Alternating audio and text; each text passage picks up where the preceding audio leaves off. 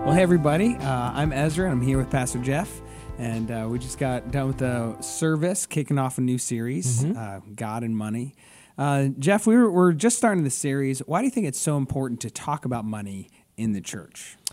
Because I think it's the great temptation of the church. You know, I think it's a great temptation for people personally, me too, to long for money, to love money, to make my hopes and my dreams connected to my financial goals. I also think it's a temptation for us corporately to think that the answer to the problems of the world is to collect money. Yeah. And we'll tend to give our money instead of our lives. Yeah, even like missionary work. We're like, we support the missionaries financially. Yeah. And there's absolutely a place for that. Yeah. But if we're not careful, we'll check out and say, therefore, I don't have to be missional in my life. Yeah. Right? You know, that's how I satisfy that command. And even the love and the poor, and like we were talking about hurricane relief and stuff like that this weekend. Like there's a place to give money. Sometimes people need money. It's no big deal. But you should always, whenever you give money, you should always ask the question, how do I extend myself here? Should I go? Yeah. Is there someone that I know down in the Carolinas that needs helped and loved or even just checked on? Yeah. Et cetera, et cetera. So the big temptation, so when I hear that, I'm thinking to tie your hopes and dreams to money. That's a big temptation. But you also were talking about it's not money itself that's evil. It's the love of money that's evil. And so what is the big temptation? Like in our culture or just humanity, why is money such a thing? Because we want money to do for us what God is to do for us. Yeah. So that's the temptation. We have the mindset that my road to peace or security or happiness is paved with dollar bills instead of with Christ. Yeah. And so what happens is the sufficiency of Christ isn't enough for us. That the idea that Jesus loved us, he gave his life for us, the hungering and thirsting after righteousness, the consumption of the bread of life. You know, there's a whole, John chapter 6, you guys should read the whole chapter, but there's a whole bunch in there that I didn't refer to in the weekend services about consuming Christ. And it's allusions to communion is what it is. Yeah.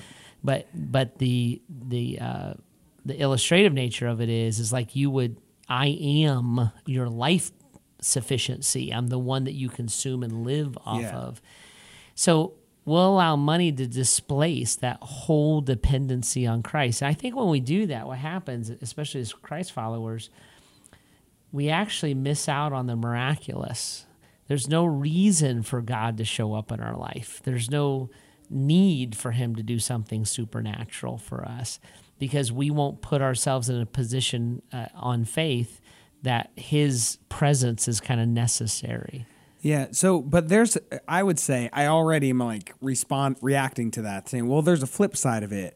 I mean, it's not to be irresponsible, but there's a side of it that's like following Christ. If we were to really follow the Spirit, if we were to really treat money as a tool that God wants to use, sometimes that's not going to show up in like fiscal responsible ways. No, right? And the whole series, I think as we go through this whole series, we're going to be talking about God's economy. Okay. And what happens is God's economy is backwards. So when we live a life of generosity, God becomes our provision. And it flips financial things on its head. I often have told the story of my mom and dad who lived by faith, who were very generous with their money. They tithed, and they were generous like above and beyond that. They got sick. It kind of preempted their earning years. They got sick. But because of their generosity, they were not prepared financially the way that the world would tell them to be prepared. What they did instead was they poured their money into raising godly children. So God's economy then is that the children provided the needs of my mom and dad. Yeah. Which in turn made all of us like rich spiritually and relationally. Yeah, you're so connected to your parents through all of those years. Right, and I would take that. You could not put a dollar on that for me. You could flip that and look at kids who are the grandchildren of the gazillionaire, and there's dysfunction and breakdown in marriages and blah, blah, blah, but all the money in the world, because the money destroys because it's what's worshipped.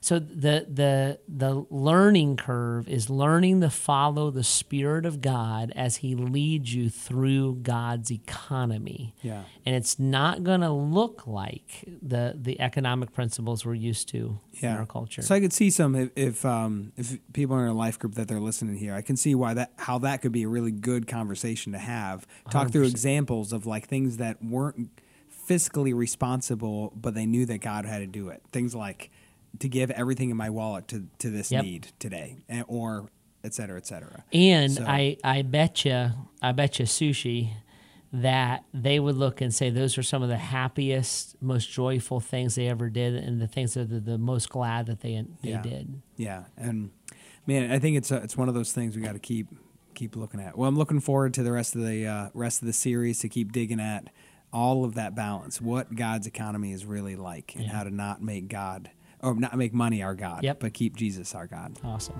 It's been Weekend Extra. Talk to you soon.